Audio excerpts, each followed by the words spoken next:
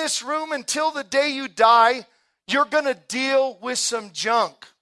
There's personality traits in you that, okay, they relate somewhat to someone else. And so you might look at that person and think, well, they're living for God so good, and you're thinking they're all holy, and so it makes you feel guilty because you're not as good as them. Listen, you don't know who they are. You don't know the secret battles they're going through. You don't know the anxiety attacks they might be. You think they're the most confident person. You're like, man, I wish I could be more confident. But behind the scene, that person's not that confident at all. You know, every one of us have learned to put on clothing to help cover the person's in us that's afraid to show.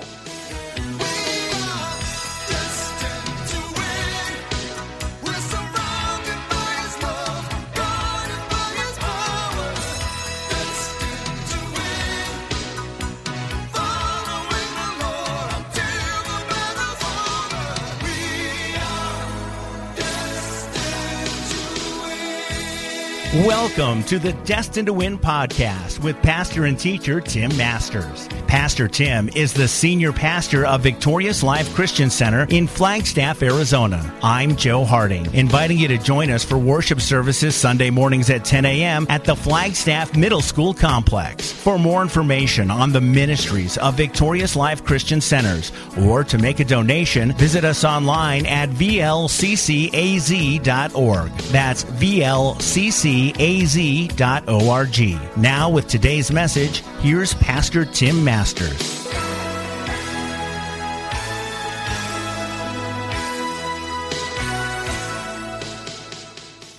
so excited about this morning. I've got a dear friend. Matter of fact, he got saved just literally a few months before I met him. And I hadn't been saved a whole lot longer.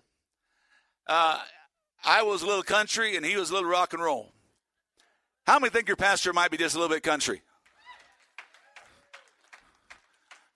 Some of you just think, man, I threw up in my mouth. Yeah, okay, I'm sorry. Can you say that in church, Ray? Okay, sorry. You come to this church very long, there is no telling what you will hear across this pulpit. It will be godly, it will be truth, but it could be strange at times. We met each other. He was leading a Christian rock and roll band, and I was leading a Christian country rock band. And we kind of met on the corner of, 44th Street, McDowell, is that? Something like that. And he was jamming out, and then I walked up there and showed him how to do it. And, okay, maybe not. But we have known each other for so many years, and he has become one of the dearest, truest friends. He's part of Victorious Life Christian Center. He's been a part of it for 20-plus years. He is on our board. So if you're here and you happen to want to know some questions about government and stuff, I'll put him on the spot, and you can take him over in the corner and say, hey, is that guy really as strange as he sounds? And he will tell you only good things. Let's welcome Pastor Mitch Thurman as he comes to share God's Word this morning.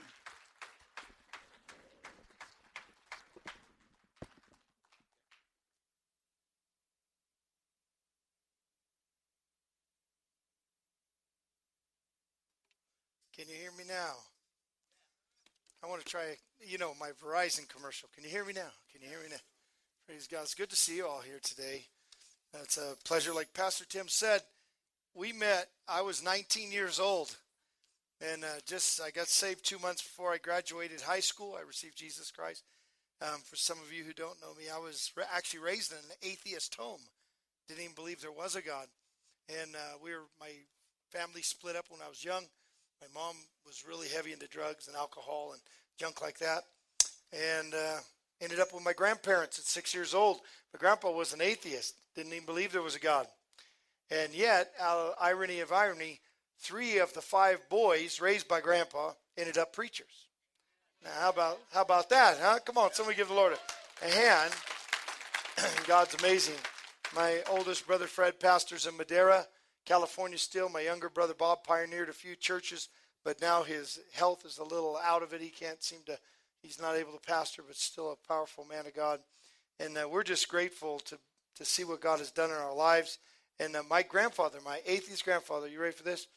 Just before 2 weeks, and he didn't know he was going to pass away. 2 weeks before he passed away, He called my brother over, received Jesus as Savior, and his words were, there has to be a God to change you boys the way you've changed. Because by that time, all 5 Thurman boys were born again. Amen. My mother received Christ. My father received Christ. My grandma, my grandpa, everybody. I'm telling you, just an amazing story of God's mercy and his grace in a life. Because us 5 boys, we were taught to not be nice. And we were the family that other neighbors were wishing would move. I tell people this only to show you how awesome God is. I remember one Christmas that clearly my dad and grandpa chasing each other around the yard with guns. Yeah, and it was pretty exciting as a child. Really looked forward to Christmas. Praise God. So God has been really good. So we met Pastor Tim just not long after that. Now this beautiful lady sitting up here in my front row here is my wife, Jeannie. Amen. And she is still my high school sweetheart. We met in high school, 15 years old. I asked her to dance at a dance and wouldn't let anybody else dance with her. And then I chased her she maybe chased her almost a year. And just tried to pursue her until finally she couldn't hold out any longer. My cuteness won over. And she gave in. Praise the Lord. And then we both ended up receiving the Lord. And as you could tell, we got married and just been preaching the gospel, pioneering churches since we were 24 years old. 24, we went out. Yep. And Pastor Tim and I have been kind of following each other all over, Arizona, Texas. He didn't go with me to England, though. That was the only place he didn't go. If I would have stayed there longer, he might have ended up, one of us might have ended up there together. But then we both ended up in California together, and it's just been pretty cool watching how God has done what he's doing, amen, around the world. So to see what's happening here at Victorious Life, I don't know if you guys realize what a great blessing, what a miracle has already transpired in the city of Flagstaff. Do you guys recognize what you've got here? Amen. This is a move of God. This is an amazing miracle. Pioneer churches are not normally grow as fast as this one is. You guys have a destiny upon your life. There's a reason God has raised up Victorious Life in the city of Flagstaff. Amen. Come on. And you're not here by accident. And if you're here today and you have come for the first time, we want to welcome you. We're so glad you're here. Amen. Come on, church. Aren't we glad? We are glad you're here. If you don't know Jesus today as your Savior, and if that doesn't really make sense, I'll tell you, I know why you're here, though. The Bible says nobody comes to Jesus lest the Father draws them. And the reason you're here this morning is because Father God is drawing you to him, to his Son Jesus, so that you can be born again, be part of his kingdom. Pastor has probably said this, but this is one of the very few sayings I made up that he uses.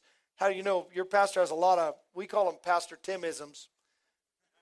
But those are what you hear on the radio all the time. But there's one I heard from God years ago, that Jesus, he didn't come to make bad people good. He came to make dead people alive. That's what he came. Amen. You can give the Lord a clap. I'm a type A personality, so rowdy's good. You can do that. Don't let this calm hairdo fool you. I only did this because he made me wear a suit. I usually spike my hair. It looks crazy. I'm trying to look, nice and mature for you. Shoot, man. Next time I come, I'm having dreads in my beard, man. Just, no. Like I said, I'm a type A, so if you get rowdy, it's not going to offend anybody. We're going to be glad. But there's a destiny upon you guys. Let's take a moment. Would you stand with me? We're going to pray. We're just going to worship God a few moments more. I was going to sing this morning a song I've written, but then I started thinking, if I sing it, I won't get to preach as long, and I'm a long preacher.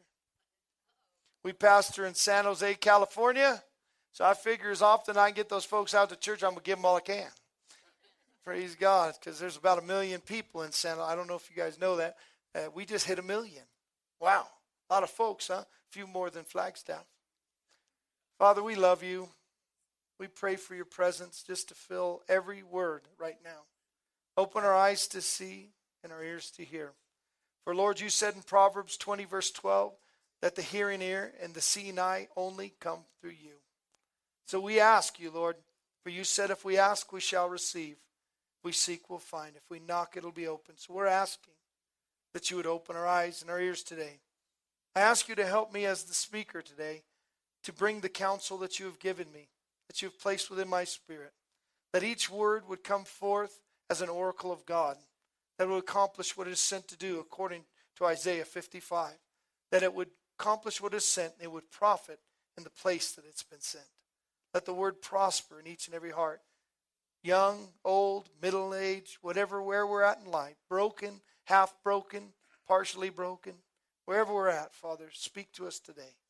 We love you. We confess our need for you. And we ask these things in Jesus' wonderful name. And all of God's people said, Amen. God bless you. Hallelujah. I still kind of want to sing, but I'm gonna listen to my wife. She's smarter than me.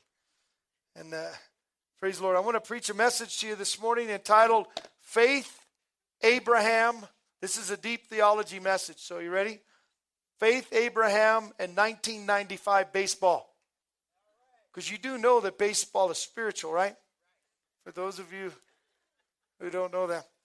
But I want to talk to you a little bit about this, and hopefully it'll help you. One of the things I've noticed in all the years of ministry is that we are messed up. We're broken people. One of the saddest things in the church is when people don't realize, though, after they come to church, still how messed up they really are. I will say it again. One of the saddest things I've seen as I've pastored is people who come to church for a while and after living for God for a little bit, they forget really how broken and how messed up they are, how much they need God.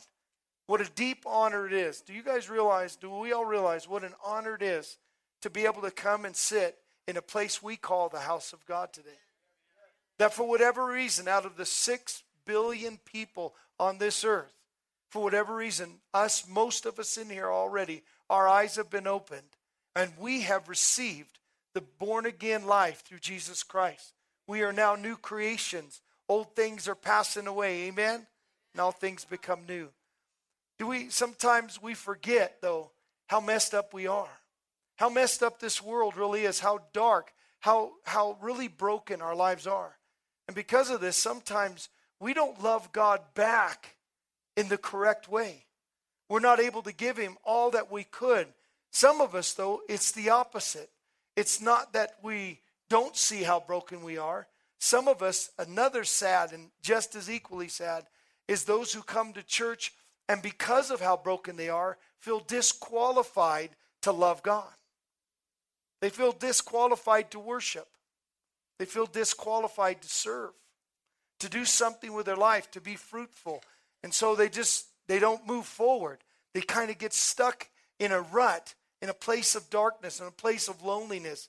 And yet that is not the will of God. And I wish I could tell you that you guys, that after getting saved, that you'll be free from all your sin and all your problems and all your brokenness. But I've lived for God since I was 18 years old. And I'm going to tell you, God's still working on me. I'm still broken. This week, as Pastor Tim, I don't know if you guys know this, some of you do, but this week my wife had a stroke. Just this week. Now, I don't know if you can see, she don't look stroking to me. She got stroke and broke, but she's healed already by the grace of our Savior, Jesus Christ. But see, I'm a guy, when I was raised in that home I'm telling you guys, I have some issues that God had to help me with. Amen. That's all I'm going to tell you. We'll leave it at that so I can actually preach and you're not all disturbed thinking, that poor kid, man. Now that explains everything. Amen. But the reality is we are really hurting people. We don't know it all the time. And God wants to take us to a place where we are fruitful. And he wants the broken to see, those that know that you're broken. There's Hebrews chapter 12 says that to lay aside every sin, doesn't it? And every weight that so easily beset us. Everybody say easily. You know, I know we don't like to admit this, but everybody in this room has some kind of stuff.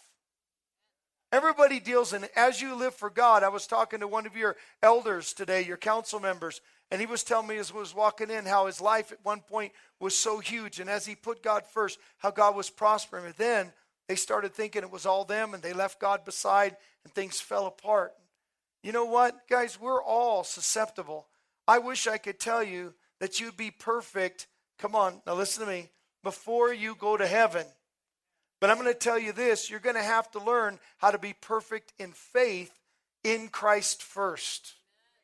And only through true faith in Him and Him alone can you possibly move forward and truly see a life that will stay fruitful all your life, no matter where you're at. Where you can bear fruit, as the scripture says, even in your old age. Because I don't want to fall somewhere after living for God for a few years. How about you? I don't want to be, 1 year praising God, then the next year, kind of angry at God. I want to be able to love Him. I want to serve the Lord all the way to the end. I want my life to say these simple words: Jesus is Lord. And the problem with that is, if you would have known me as a young man, as my wife did, I don't know, this poor lady, no wonder she had a stroke. She had to work with me all my life. But I was a troubled person. I had a lot of brokenness in me because of my childhood, things that happened. I mean, abuses, guys, I won't even talk to you about. But I was a broken person. And I knew how to hide them, though. I was a type A person. I could hide them. The problem is, how many know problems come out as you move on in life? You can try to stuff them down. You could try to suppress them and hide them. But I'm going to tell you, septic sores show themselves sooner or later. Diseases will show themselves sooner or later. Problems will come up. How many could say amen? They just will. And I wish to God that wasn't true, but it is true. And we need to learn how to stand in Christ. We need to learn how to move forward so that we're fruitful all our lives. Now, I've got this thing by a guy named Stephen Altrog.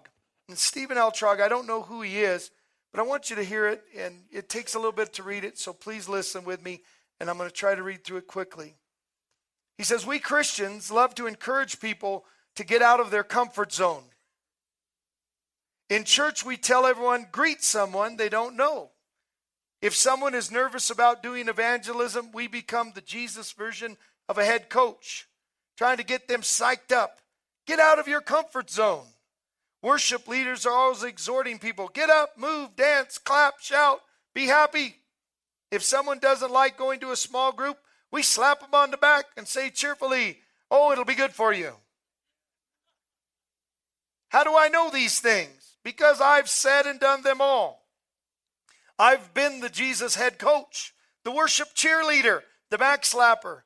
But lately I've been thinking that maybe we need to stop encouraging people to get out of their comfort zone. In fact, maybe we need to encourage people to operate within their comfort zone more. I realize that to some, this may sound like selfish heresy. But first, let me explain. I am an introvert. Now, how many of you have ever heard opposites attract? Okay, I am type AAA. My wife is absolutely the opposite. God gave me her to balance me. Amen. Otherwise, you guys would be even crazy right now. He said, I am an introvert. This doesn't mean I don't like people, but it does mean I'm refreshed by solitude, and I am drained by extended times with people.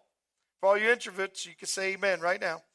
It also means I'm more prone to quiet reflection, wrestling with ideas, reading a good book, spending time with just a few close friends. There is nothing morally superior or inferior about being introverted. My friends Eric and Dom are classic extroverts. They have a big capacity for people, are awesome about making everyone feel included and welcome, and are always cheerful. I love those guys. There are some things in Scripture that are crystal clear. These are the three he puts. Number one, God must be worshiped. Number two, fellowship with the saints is an absolute necessity. Come on. And evangelism must take place. These are non-negotiable principles. Every Christian must do these. What is negotiable, however, is how these principles are practiced. I would humbly suggest that many activities that take place in the church tend to be biased towards extroverts. Do you know why that is? Because most pastors are extroverts. So it's just natural. We always try to make everybody as, always wired out like we are. Talking to lots of people on Sunday, cold contact evangelism to complete strangers, loud worship, and small groups are activities that are much better suited for somebody with an extroverted personality. And these things aren't necessarily wrong, but I think we need to make sure we don't assume that somebody is more spiritual based on their participation. The beauty of the body of Christ is that it's made up of all sorts of people, all sorts of personalities. Introverted people and extroverted people both need to worship God with all their heart, soul, and mind. An extroverted person may gravitate more towards loud and outward expressions of worship, while an introverted person may gravitate more towards a quiet and humble reverence. If you ever came to our church, you'd definitely see I'm an extrovert. We are rowdy. But both are appropriate. They are both God-honoring, and both are necessary in the church. Both types of worship are commended in the Scripture. Introverts and extroverts both need to evangelize. An extrovert may excel at sharing the gospel with lots of complete strangers. An introvert may excel at developing deep relationships with just a few people, unbelievers, and sharing the gospel with them over time. Both are good, God-honoring, and necessary in every church. Come on, somebody. Both types of evangelism are commended in Scripture. Introverts and extroverts both need fellowship. An extrovert can thrive in large group fellowships where everybody's speaking and sharing their thoughts and laying hands and praying for each other's needs. An introvert will probably thrive in a small group fellowship with 1, 2, 3 people. Both are good, God-honoring, and necessary in the church. Both types of fellowship are commended in Scripture. We need to encourage one another to pursue God, listen, within the boundaries of our God-given personalities. Extroverts don't assume that someone doesn't love Jesus just because they don't jump up and down and give hugs to everyone they see. Introverts don't assume somebody doesn't love Jesus just because they don't like solitude and reading. Extroverts don't try to make everybody like you. Introverts don't try to make everybody like you. All of us have areas to grow, but God isn't interested in making millions of spiritual clones. Sometimes extroverts sing melody and introverts sing harmony, and vice versa. The differences in personality types point to our wonderfully and creative God. The power of the gospel is demonstrated when people of widely different personality types come together and serve, worship the Lord, and honor the Lord together. Let's make room for everyone in our church. Amen. Now our text today is Romans chapter 3, verses 25 through 28. For God presented Jesus as the sacrifice for sin. Did we get up there right? People are made right with God when they what? That Jesus sacrificed his life, shedding his blood. This sacrifice shows that God was being fair when he held back and did not punish those who sinned in times past. Did everybody hear that? This shows that God was being fair when he didn't punish those way back. In other words, that he had a place, you could say, of holding place before Jesus came and shed his blood. Because God gave everybody a chance to have salvation on this earth. For those of you who are wondering, I guarantee you, God makes a way for everyone to know. Now, here we go. Ready? For he was looking ahead and including them in what he would do in this present time. God did this to demonstrate his righteousness. For he himself is fair and just. And he, everybody say he, declares sinners to be right in his sight when they work really, really hard for him. When they try to fit in, the church. Huh? When they're perfect and are doing everything just right. When they sing better than others. When they wear the right suit. Hello? Huh? He declares sinners to be right in the sight when they go to church more than other people. When they give more tithe than others. He declares sinners to be right in his sight when they what? In Jesus. Now catch this. Can we boast then that we have done anything to be accepted by God? This is one of the key elements. If you want to really be fruitful in your life, please listen to this scripture. Can you boast that you have done anything to be accepted by God? Because our acquittal is not based on obeying the law. It is based on faith. So, we are, everybody say, made right. Because made means past tense. Hello? We are made right with God through faith and not by obeying the law. Is everybody with me here? Now, according to science, do you know science likes to put us into categories? How many have noticed that? I don't know how to explain it all. I'm not a real scientist, but we all have different personalities and traits. But here's the reality. Even though we all have different traits, we all have different ways we were raised. So no matter how some of us might line up, introverts, extroverts, some of us might be, melancholic, some of us might be more bold. The reality is, though, we're all broken. We all have different things in our lives that have taken us down different roads and different things. Some of us are going to deal with things differently. I hurt in my heart when I go into churches and I see broken people who are afraid to love God because they know they're still broken. And they don't feel safe to tell people about it. They don't know how to talk to people and say, you know what? I'm dealing with this. This is real to me. I can't seem to overcome it. I've tried to overcome this addiction, but I can't overcome it. I've tried. I've prayed. I've read my Bible. I've went to Bible study. I've tried, but I don't know what to do. And so they sit in shame, sitting in a church, and they'll sit with their heads down. They're afraid to really sing because in their minds they think God does not want to hear what they're about to say. But I want to tell you today that's an absolute lie of the devil. That's an absolute lie. And yet I go to church. I get to preach at many churches a year in many places, and it hurts me. I was just at a conference up in Texas not too long ago, and God had me the whole time there just teaching grace to these poor people, trying to help them to see that they were saved by grace, by faith. It is a gift. It's not of works. Because for whatever reason, that congregation, there was just like a heaviness upon them. They wanted to praise God. They wanted to serve God. But they didn't feel that they were righteous enough to have the right to do it. In this room, until the day you die, you're going to deal with some junk. There's personality traits in you that, okay, they relate somewhat to someone else. And so you might look at that person and think, well, they're living for God so good, and you're thinking they're all holy, and so it makes you feel guilty because you're not as good as them. Listen, you don't know who they are. You don't know the secret battles they're going through. You don't know the anxiety attacks they might be. You think they're the most confident person. You're like, man, I wish I could be more confident. But behind the scene, that person's not that confident at all.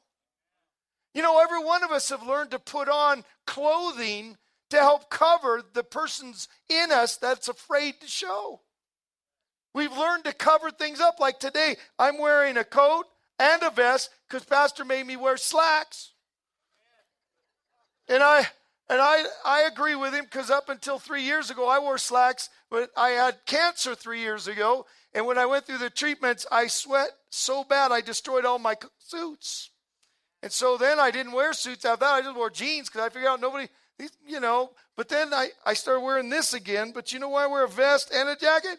Because I gained 22 pounds during those treatments. And I found out by wearing a vest over, you don't see my belly. We all cover up stuff. Is everybody following me here? We all have some junk in the trunk. You know what I'm saying? We all have some stuff hidden in our closets. And I don't care. Sometimes you'll see someone and they'll act so holy. But listen, guys, those of you who are acting like something you're not, the only reason you do that is you're afraid. You're afraid. You've been taught in church that's the way you're supposed to act, that's what people expect from you. But I'm going to tell you something. You don't have to act that way here. One of the reasons I'll preach at this church, the reason I'm on the board of directors, because I know this pastor personally. And I know you don't have to act something you're not here. That you can be loved and know that you're safe. Come on, somebody. Why? Because Jesus is Lord. Because he's our Savior. Amen. We are all wounded, broken, disqualified from God's perfection. We are all disqualified, honestly. Nobody's qualified to be a child of God. So God made a way to qualify us through himself. Is everybody following me here? None of us are qualified. Listen to this in Jeremiah 17:9. The human heart is the most deceitful of all things. It is desperately wicked, and who really knows it? Did everybody read that? It is deceitful and desperately wicked, and who really knows how bad it is? Nobody really knows. See, inside of every person, there is the potential of really, really bad things. Am I correct? But there's also the potential for really, really God things. There's a potential to be better, to go further, to live a life that is amazing. But we have to be able to deal with the reality of the ugly in us. We have to not be afraid, because if we are afraid to deal with the reality of the ugly in us, we cannot move on for the God that wants to be formed in us, the Jesus being formed in us. And we won't shine that well if we're not willing to just, be real. We're going to have to understand that.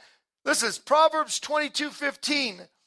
Foolishness is even bound in the heart of a child. That word foolishness is also in the original Hebrew rebellion. Rebellion. They want to rebel. They want to fight against authority. Have you noticed that, I don't know about you, even though I got older, that was still in my heart.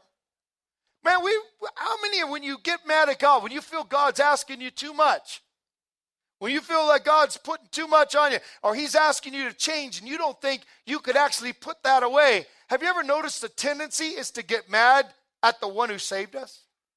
The one who shed it. We have the tendency, instead of thanking him for salvation and falling to our knees and say, I'm so grateful you love me, that you bought me, that you made me righteous through your blood, even though I'm still a sinner, even though I'm working through this. Instead, sometimes we look at God incorrectly. We judge him unfairly, and we look and say, you know what? I can't do that. And then we find ourselves angry at God instead of worshiping God.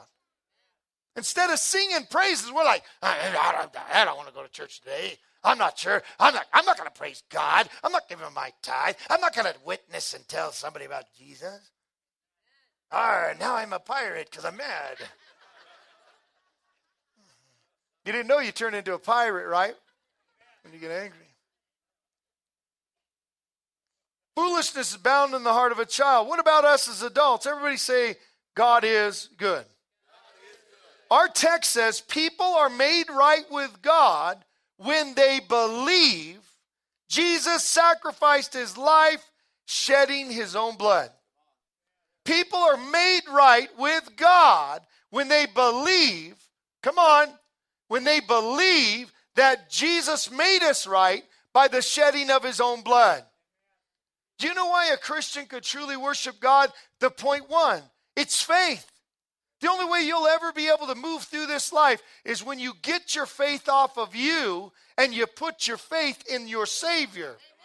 When you put your faith in the finished work of the cross, when you put your faith that the blood of Jesus washes you continually, beginning, middle, and end. Come on, somebody.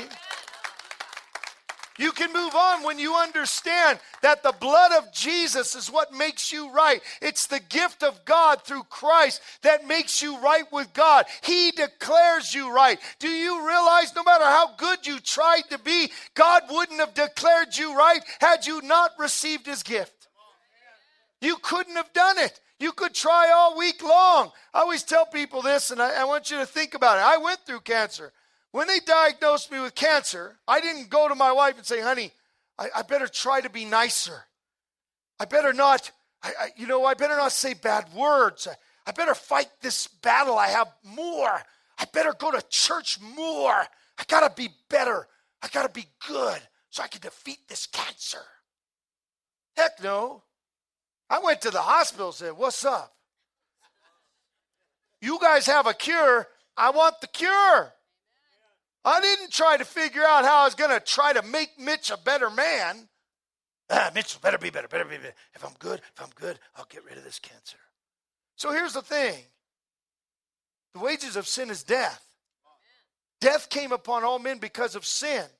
All of us have been declared unrighteous. We've all been declared sinners. So here's the strange thing about mankind. Why then do we think we could take the worst disease of all, which is death, and by trying to act a little different or become a better person on the outside, that we can take the disease of death and cure it?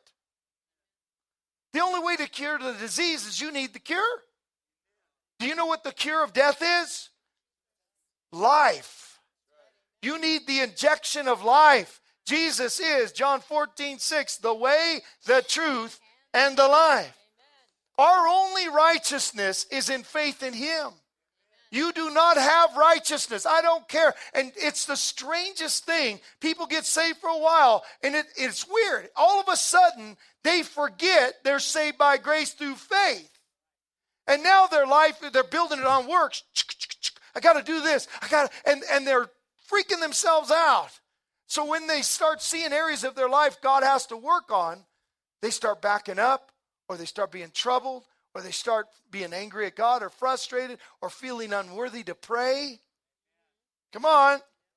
They don't feel like they should go out and witness because, after all, I still got junk in my closet. Why should I tell others? Why should you tell others? Because your name's in the book of life. You might on earth, your flesh still be, dealing with some, nasty. But the truth is, listen, the truth is at least you got the cure running through your veins. You're on your road to full recovery, because when this mortal dies, it puts on immortality. And according to 1 Corinthians 15, this corruptible puts on incorruption. Come on, somebody. The cure for death is life. And it's funny how people live for God for a while. And then let's move to the other group. Those of you who are dealing with all this stuff and you want to be free, you've tried to be free, but you're still dealing with it. Listen to me, friend. The way to move on to the next level is when you could somehow bow your knee at this altar or an altar somewhere and say to God, I surrender. I've tried to overcome this. I've tried to do it, but I can't. I don't know what's wrong with me. So I look to you, Jesus, the author and the finisher of my faith. You started my faith. You called me to yourself. You washed me in your blood. I want to be different, and the only way I'm going to be it, I'm asking you to cure this death inside of me by life. True holiness. True holiness. Now think about this. People think holiness is, listen to me. Some people think, okay, so you used to cheat or steal. So they think holiness is they just somehow, they control themselves, and now I don't cheat and I don't steal. Now listen, that's a good thing, because you're probably going to end up in prison if you keep doing it. But true holiness is not because you quit something or you fought something. Do you know when you actually become holy? Is when somehow the Spirit of God has changed that area of your life so much that you don't even want to be it anymore. It's not even who you are. You're a new creation. That's holiness. And you can't just make yourself drum that up. It's through walking with God. It's through living with him. It's through his word living and dwelling in you. It's through hearing messages like this and then absorbing it and thinking and praying and meditating, letting the Spirit of God bring that into you. That revelation knowledge, so that you could stand up when the devil says, oh, you're no good. You're no good, baby, you're no good. And you could look at the devil and say, you're no good. Hit the road, Jack. Don't you come back no more. Because Pastor said he's a song leader, so he sings everything, right? Here's the reality. The start of everything in the life we live is by faith. Hebrews 11:1 says, now faith. Now faith is the substance of things hoped for and the evidence of things not yet seen. The word study for this substance is a word that literally has to do with substructures or foundations. Those of you who are builders know what that means, right? Your substructure or your foundation. You know, if your foundation's laid correctly, if you've done the work that you need to do to get the ground ready, come on, somebody. Then you lay that cement or your pier and beam. The house won't settle, won't float, won't break walls. Come on, somebody.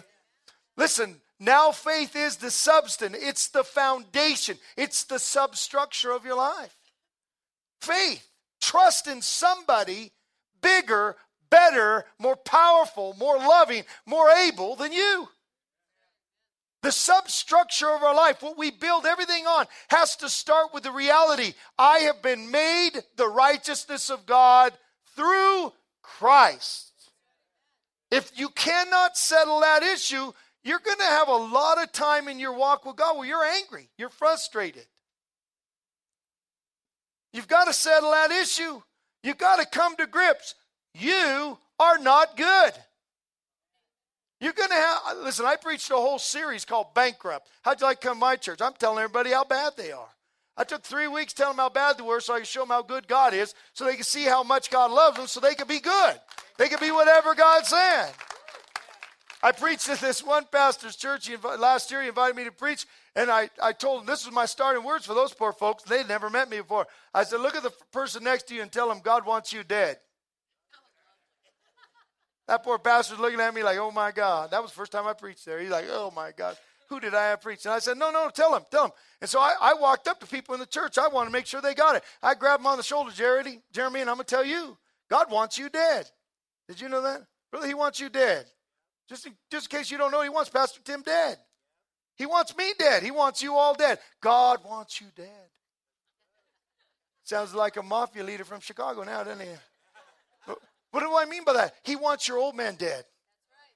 So that Christ can live afresh in you. So you could be a Christ-like person. So whether you like it or not, you got to die. Praise God.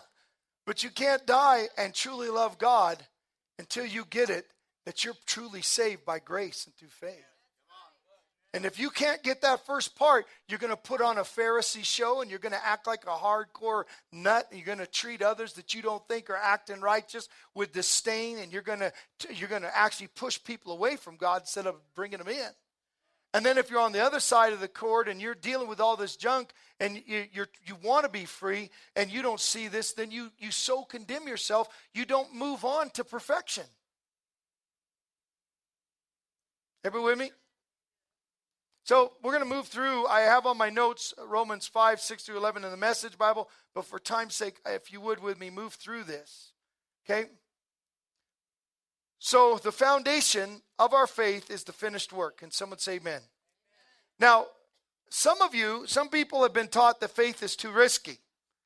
That certainly faith, salvation, adoption, eternal life has to do something with me. Now, are you listening? Certainly adoption, salvation, eternal life has to have something to do with me. To simply put it, all my life into Jesus, it just seems like it doesn't make sense. But yet I want you to listen closely. People say this stuff. I can't believe like that, Pastor. What if we're wrong? What if we're wrong? Let me tell you something. Here, listen closely to me. Please listen. What if you're wrong? How could you be wrong? By trusting the one who said, trust me. How could you be wrong trusting the one that says that if you believe on him and the one that sent him, you'll be passed, John 5:24, from death unto life, never to be brought into judgment? How could you be wrong putting your faith in the one who said when it was told he was coming, he said he was going to save his people from their sins?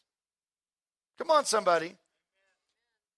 It's strange how people think faith is too risky. Now, let me tell you, true works, and this is again, true holy works cannot come because you're trying to earn salvation.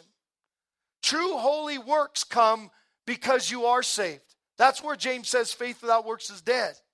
He's not saying that you have to do works to earn salvation. He's saying once you've got true salvation, you love God. It comes out of you.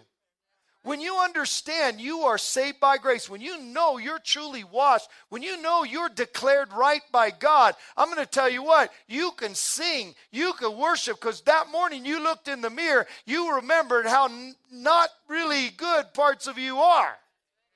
But yet you start thinking, oh my gosh, if it wasn't for the gift of God, if it wasn't for the goodness of God, I would be on my way still to hell. And only by his mercy am I going to heaven. And it makes you want to sing. It makes you want to tell people about Jesus. It makes you want to invest your gift into the body of Christ. I remember people used to say things like that. If God could use anything, he could use me.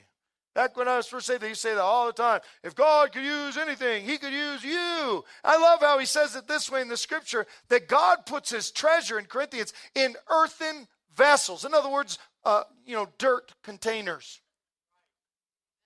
Earthen vessels, dirt. A dirt jug. That's it. So all you dirt jugs out there, be happy. Glory to God.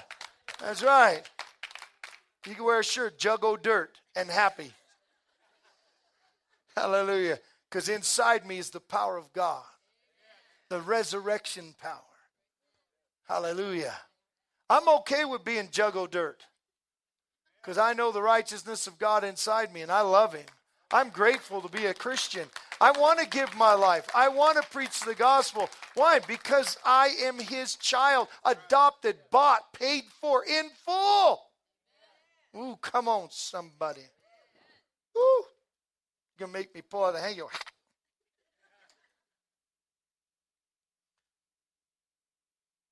If you don't feel safe, you will try to do the things of God out of works of the law, and then you'll keep seeing yourself coming up missing, and it will just rub in the fact that your heart's messed up, which the Bible already said, our hearts are deceitful and wicked. Somehow you've got to get this down. Get your faith in Christ. Okay, ready? Next one. The next part is point 2, Abraham. Romans 4, verses 1 through 5. Abraham was, humanly speaking, the founder of our Jewish nation. What did he discover about being made right with God? If his good deeds had made him acceptable to God, did you notice the term acceptable here? He would have had something to boast about, but that was not God's way. For the scripture tells us Abraham did what? And God counted or declared him as righteous because of his offering up Isaac. Because he left Haran into the desert. Because he went and rescued Lot, his not entirely bright brother-in-law. Come on. Hey, everyone with me here? No, none of these. If his good deeds had made him acceptable to God, he could have, but that was not God's way. The scripture says Abraham believed God, and it was counted as righteousness because of his what? When people work for their wages are not a gift, but something they have earned. But people who are counted as righteous, not because of their work, but because of their faith in God, who forgives sinners. So here's what I want you to think of for a moment. We're not going to stay at this part long. Galatians 3:22. But the scripture declares, everybody say the word of God, infallible, everlasting, right? The scripture declares that we are all prisoners of sin. So we receive God's, everybody say, promise of freedom only by believing in Jesus Christ. And I want you to listen closely. It does not say promises. It says one promise. One promise.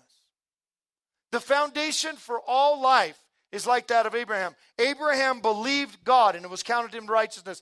Abraham did all the works he did because when God told him, Abraham, if you trust me, I'll make you a father of many nations. I will do these things. And the scripture says that Abraham declared plainly that he believed God. That he believed that he that said it was able to do it. So listen, church, because this point's a short one. God says it's through one promise of being made right with God through faith.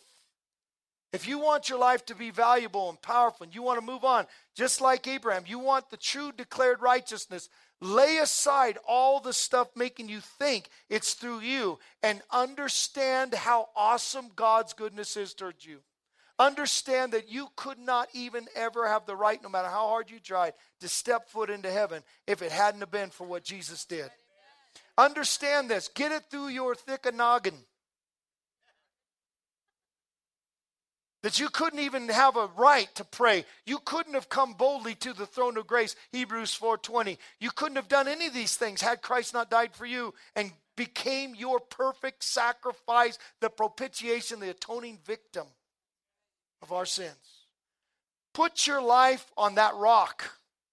Look to Jesus, the author and finisher. He started you, he'll finish you. Philippians 1:6, he that began the good work in you will perform it until the day of Jesus Christ. Come on, is anybody with me here?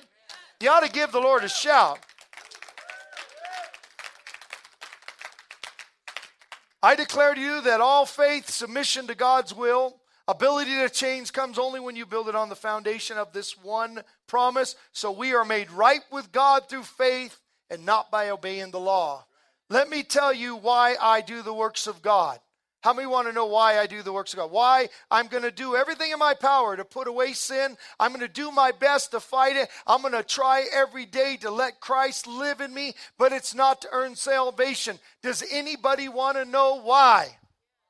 Because of 1995 baseball. That's why. 1995 baseball is why we all should do it. You kids are looking at me like, man, he's nuts. There's something wrong with that boy. Let me tell you why I'm saying that. Let me explain it. Some of you will remember this. In the spring of 1995, there were no players available to play baseball. There was a lockout, a strike. The teams were losing money. The fans were mad. It was bad for people. The owners knew they were about to lose their shirts. Everything had went haywire in the baseball fields of America. Make a long story short, everything went wrong. People were mad. Players wouldn't play. They couldn't cross the picket line. And the average player at that time, just, it's not like today. They only made a measly $1 million a year. Nowadays it's $20 million a year and weird stuff like that. But so what happened was the owners of the team decided that they were going to go out and try to put together teams from players who once tried out for AAA ball or tried out for professional ball and didn't make it. These were the people that washed out. These were the people who couldn't make it to the big leagues. They might have wanted to, they tried to, but they didn't make it. They were washed out. Some of them at that time were coaches for little league teams. Some of them were doing just regular jobs. Some were teachers. Are you following me? But that's what they were, because they were not good enough. Are you listening? To play in the big leagues. They couldn't do it. And they knew it. They were washed up. They went on.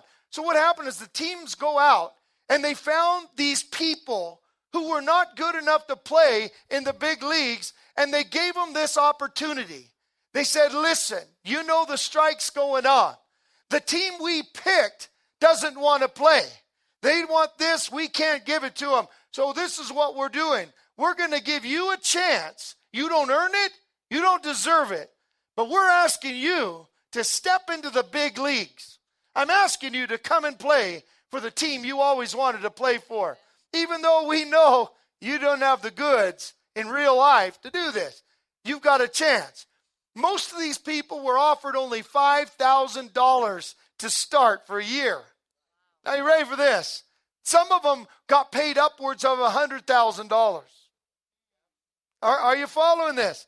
They weren't even guaranteed that after training camp, they would be able to play full time.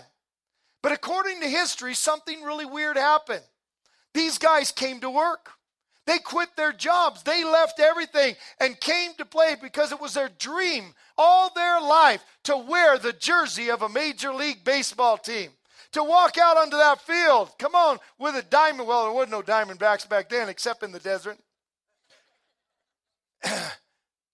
To wear that jersey, the Cardinals jersey, the Dodgers jersey, the San Francisco jersey, the Giants, they wanted to wear the jersey. They wanted to play for the big leagues, so they left everything behind and took that opportunity. Some of them knowing that sooner or later the other players would get their job back, but they had hoped, what if I can get good enough that they keep me? What if I practice hard enough? And according to the story, what happened is these guys came to every day to practice. They were there early. They weren't like those professional guys like Jose Canseco who thought he was the god of baseball and made everybody nuts till finally they booted him. Come on. Or like football, our Terrell Owens. You know, I'm a Dallas Cowboy fan. So, you know, who every team he went to, he was one of the greatest players, but they couldn't put up with him. He made everybody nuts. He was a prima donna, so they just kept firing him. He could have been one of the greatest, but he was nuts because he thought he was so good. These guys showed up every day for practice, and they came early, and they didn't complain when the coach told them, one more lap, one more time up those stairs, do it again, do it again, do it again. And according to the reports, they ran, they did everything they were told. They didn't argue with their coaches. They went up and down. Why? Because they knew they were cut from the team. They knew they weren't good enough. So they listened to the instructions. They followed the instructor. They were happy just to show up and be on the team. They were happy, man. So what happened? What happened? Some of them got picked. The game started. At first, the crowds were very little, because the audience was mad, actually, at the scabs crossing the line and doing this. But they found out it was actually a lot of fun to watch these guys. Because they weren't professionals. They weren't the best. It was kind of like watching, Little League with grown-up men. So people were going, and more and more started going to the games because it was like fun. But see, these guys didn't yell and cuss at the ump when they struck out. Man, they just laughed. They walked back, man, I'm going to do better next time. And they were there for batting practice earlier the next morning because they knew they struck out. They didn't get upset when they were called on an error. They just went to practice all the earlier. And according to the history, this is exactly what happened. How does this relate with you and I? Listen, the Bible says that we were grafted in.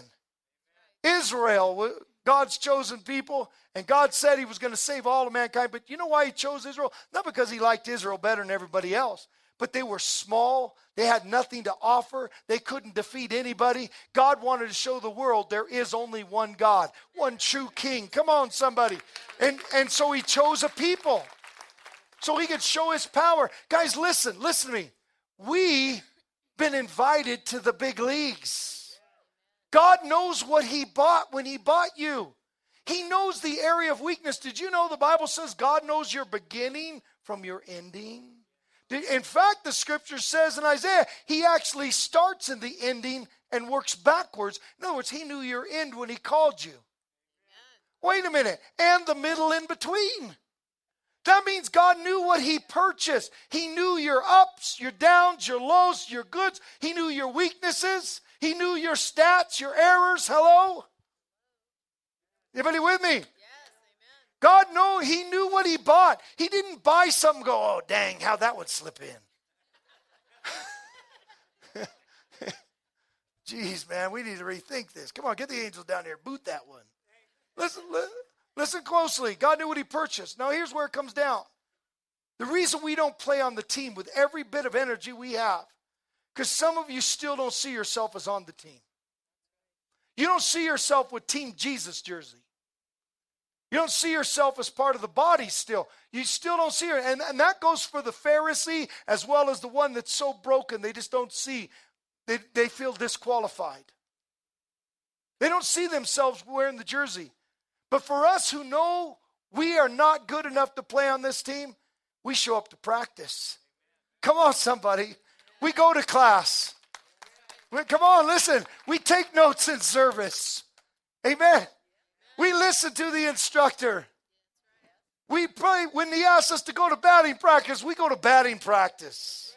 We might not be the best. But listen, they asked me to play. I'm not the best preacher in the world. I know that. And man, you guys got it easy. I didn't tell you all my bad jokes. They're bad sometimes. Listen, I'm not the best player. I've had some real weaknesses in my life. I had junk I had to work through. But I'm going to tell you something. I love God. He saved me from death, eternal death. He washed me in his own blood. And so until the day I die, I'm going to come to the field to play as well as I can play. I'm going to give it my best shot, not to earn the right to be on his team, but because by love, he made me part of his team. And I'm going to give everything I've got. And I'll tell you, those weak areas, that's why I'm going to do as Galatians says 5. And I'm going to confess my faults one to another that I might be healed. That's why I'm going to seek first the kingdom. That's why I'm going to study to show myself approved. Because I know what God purchased. But I'm just happy to play on the team. So I'm going to do my study in the evening when others are not studying. I'm glad to be on the team, so I'm going to look what the roster says. I'm going to look at the plays we're supposed to play. Come on, somebody. Because I'm on the team. I'm wearing Team Jesus. Come on. At our church, when I preached the series on this, we had a shirt made that said on the front, the Misfits. Because we're the Misfits, man. But on the back, it says Team Jesus. I might be a misfit outside of him, but I've been brought into the family. Listen, out in this room, I'm going to tell you clearly, all of you are misfits. Those who think you're not, I pray today God lets you see and humble yourself again to realize it's only grace that you're sitting here. You need to humble yourself and worship God. Listen, you know why people cause division and problems in church? Pride. Pride. It's arrogance. They forget to care about people, care about the team. It's all about them. Okay, Jose Canseco. You do that again, we're calling you Terrell. Amen. They forget they're on the right team. They're on what team they're on. Amen. How many know it takes a team to win the world? You can't do it through one person. I don't care how great the coach might be. You're not going to touch this whole city through one man. You're not going to touch the world through a man. But you can touch the world through a body of Christ that understand they've been bought. And they play on that team with gladness. Come on, somebody. Let's give the Lord a shout. If you receive this, Faith Abraham in 1995 baseball. Let's bow our heads. God bless you. God bless you. You're very welcome, baby. God bless you.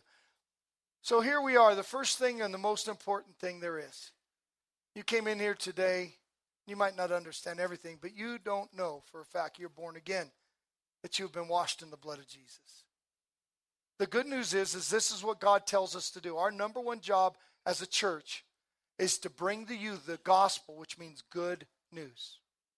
The bad news is all are dead because of sin. You don't need to try to be better. You need a cure for death. People fight drugs, alcohol, sexual things. They fight anger. They fight all these things. And they say, you mean I'm not going to heaven because of this or that? And I have to tell them all the time, no, that's not why you're not. All those are is effects of something. Those are just effects. An apple tree grows apples because it's an apple tree. Dead people birth death because they're dead. And the only cure for death is life. God had to come in his own self in the flesh. Jesus, the Son of God, is God come in the flesh. He came here because he was the only one who could take death, sin upon himself, go to hell with it, pay the righteous judgment of God for death, and rise up in new life, come back to life, alive, and then be able to declare us righteous because of what he himself paid for. That's why the scripture says God is fair and he is just, because God created us. He put us on this planet. He doesn't want you to perish, so he made a way through his own self for you to go to heaven based on his merits, not on yours. Today you have an opportunity to receive that gift. The Bible says it's a free gift. It's not of works lest anyone can boast. It is a gift. And it's a free gift. All who call on the name of the Lord, he says, shall be saved. Now listen to this. Jesus said, all that come to him, he will in no way cast out. He won't. The other term, actually, the Greek for that means he will not reject you. He won't stamp you rejected.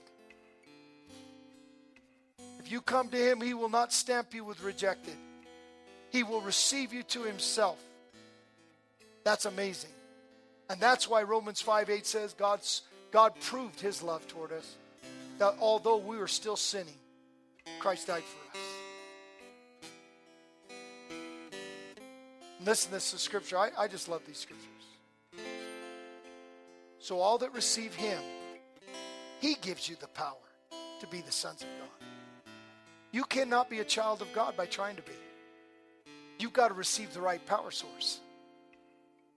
You have to receive the right one, and only receiving God himself. That's why other religions can't work. That's why trying to be good can't work. That's why trying to beat karma, do enough good works to make karma happy with you.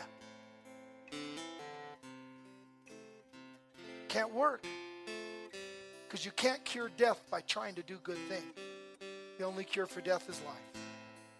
And today, the scripture makes clear, today is the day of your salvation. The day you hear this message and the light starts going on and you feel the pulling of God to come to him, this is the day God chose for you to know him.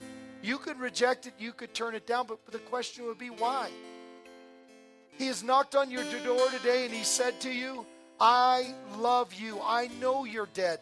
I know that you've broke my commandments, but I love you. I've made a way for you. Will you come and play on my team? Will you let me make you my child? Will you let me change you from the inside out? Will you let me wash you of all your sin so now my Holy Spirit could actually live inside you? You could be born again. New creation, 2 Corinthians 5:17 says, new creation means something that never before existed in the Greek. It means it never before existed. Isn't that awesome?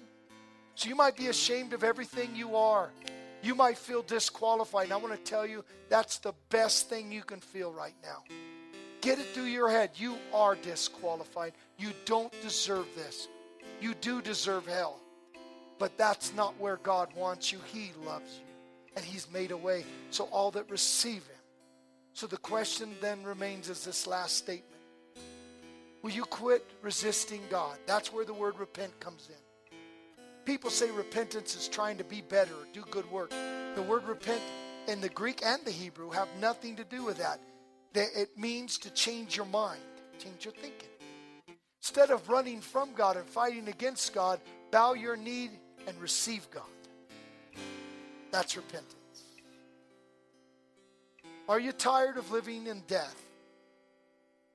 Would you receive this beautiful gift? Would you come play with me on Team Jesus? Pastor Tim Masters with this week's message on the Destined to Win podcast. Destined to Win is made possible with the prayerful and financial support of those destined to win. To donate online, visit vlccaz.org. That's vlccaz.org. Destined to Win is a production of Victorious Life Christian Center with services Sunday mornings at 10 at the Flagstaff Middle School Complex. I'm Joe Harding.